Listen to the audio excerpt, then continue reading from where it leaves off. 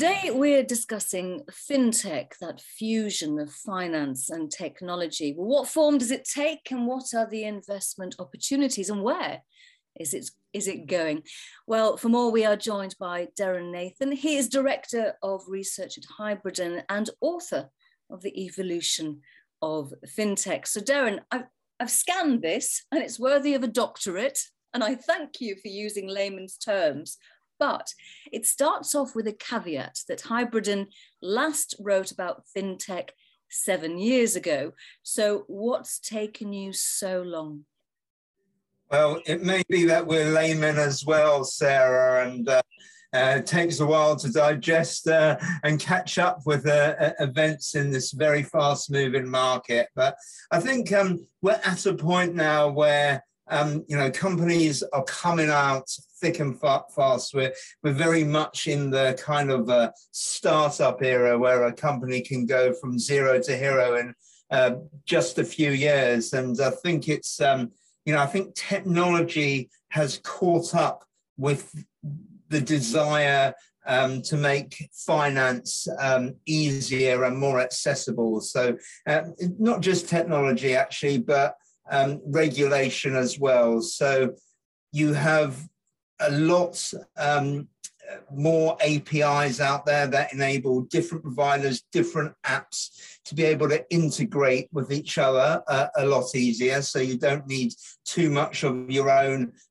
legacy equipment and on-site servers, etc. You can do all this in the cloud. And then in the meantime, in the UK at least, we've had PSD2, the directive that has enabled open banking, and this has allowed, with consent, people to access data much quicker. So if you are using a fintech service for getting a mortgage or for even opening a bank account or trading, you can be onboarded much quicker, and people can assess your financial position a lot quicker, or it might not be a person, actually, it might be a bot at the other end of that. But I think just everything is a little less clunkier than it was. There's a lot more funding interest in it now, and I think it's just a very exciting time for the industry.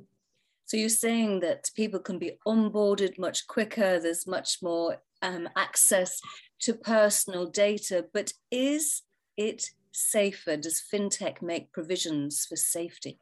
I think you've always got to make sure that, I think regulators really need to be on top of this, and you need the safety providers to actually have these fail-safes in place. So I think, we're going to see a lot more of regulators clamping down on providers of this and making sure that people have the same protections as if their money was in a iron safe. Understood. Well, let's go back to that zero to hero phrase. I'm wondering which companies are worthy of such a status and whether they can. And it's not always like that. There are some hares, but there are also some tortoises as well. LendInvest is one that I like the look of, actually, a fairly recent IPO.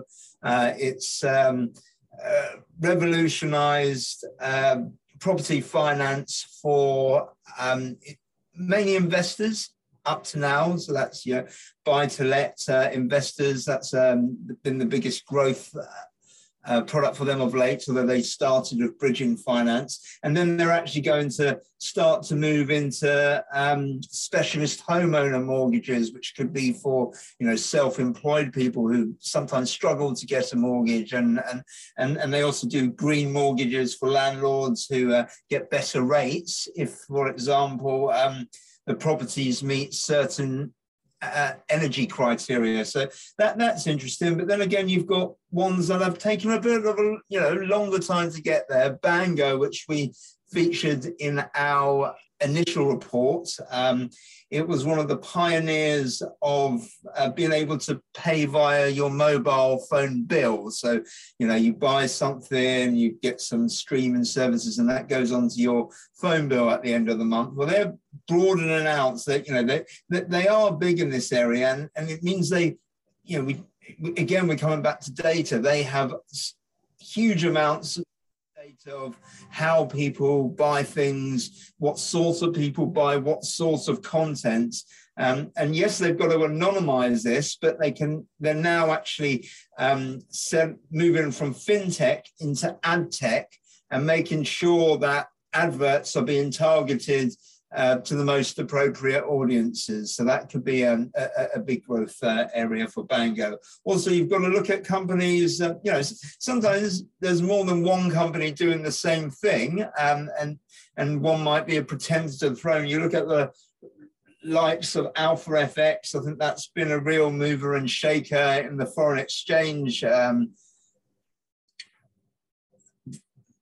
arena. But then you've got newer entrants such as Argentex, who are beefing up their technology offerings and moving beyond just, you know, phone-based relationships. And the valuation disconnect between the two is really quite astonishing. You've got Alpha, which is at the time of the report was on a forward PE of 32 times, and Argentex just under 11 times. So, you know, you unless Argentex have got something horrible in the closet, you'd think there might be room for that valuation gap to close. So you talk about disconnect there. Here we are 20 years on from the internet bubble, when there was that disconnect between company valuation and what the company actually produced, if anything at all. Are we in another bubble? I think the bubble is popping, actually, to a certain extent.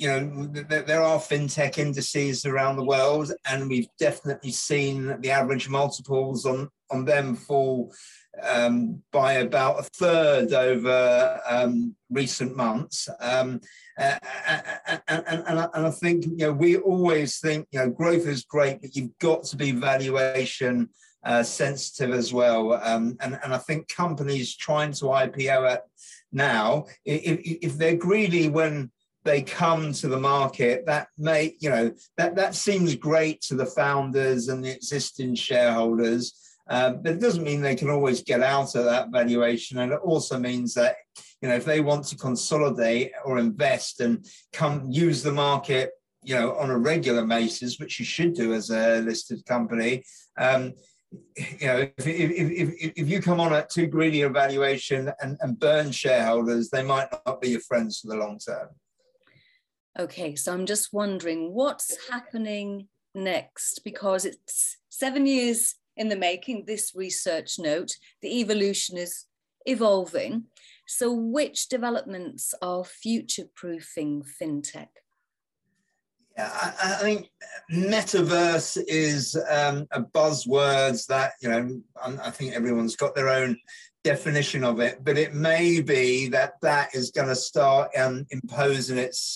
making its mark on fintech soon. And I don't have any real examples of this, but at some point I can imagine you can have, you know, avatars speaking to each other, giving each other mortgage advice, or, you know, you might be thinking, well, how do I buy some real estate in the metaverse, whatever that may mean, and there may be products that come out with that. And then, of course, you know, will you be borrowing in cash or currency, or will you be borrowing in cryptocurrency? So there's a lot of, you know, quite abstract concepts out there at the moment that may start to solidify and turn into products. Also, I think actually one of fintech's greatest promises is to modernize the financial services in emerging markets. So, you know, hopefully you can see, you know, people who haven't had the good fortune to have access to savings,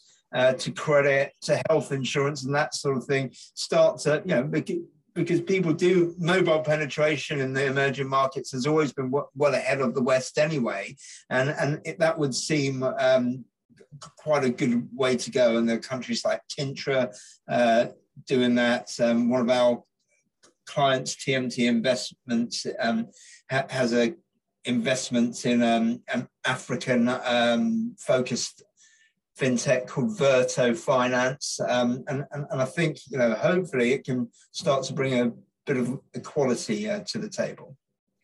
I'm worried now. I'm thinking, will the future be an avatar of me interviewing an avatar of you? Now, we're laughing, but how likely is that? And should I be expecting my P45? Well, who knows, but maybe we can live forever in the metaverse. Oh dear, I'm not sure I like that either. But thank you very much indeed, Darren Nathan, Director of Research at Hybridan and author of The Evolution of FinTech. Thank you very much indeed. You're very welcome as ever, Sarah.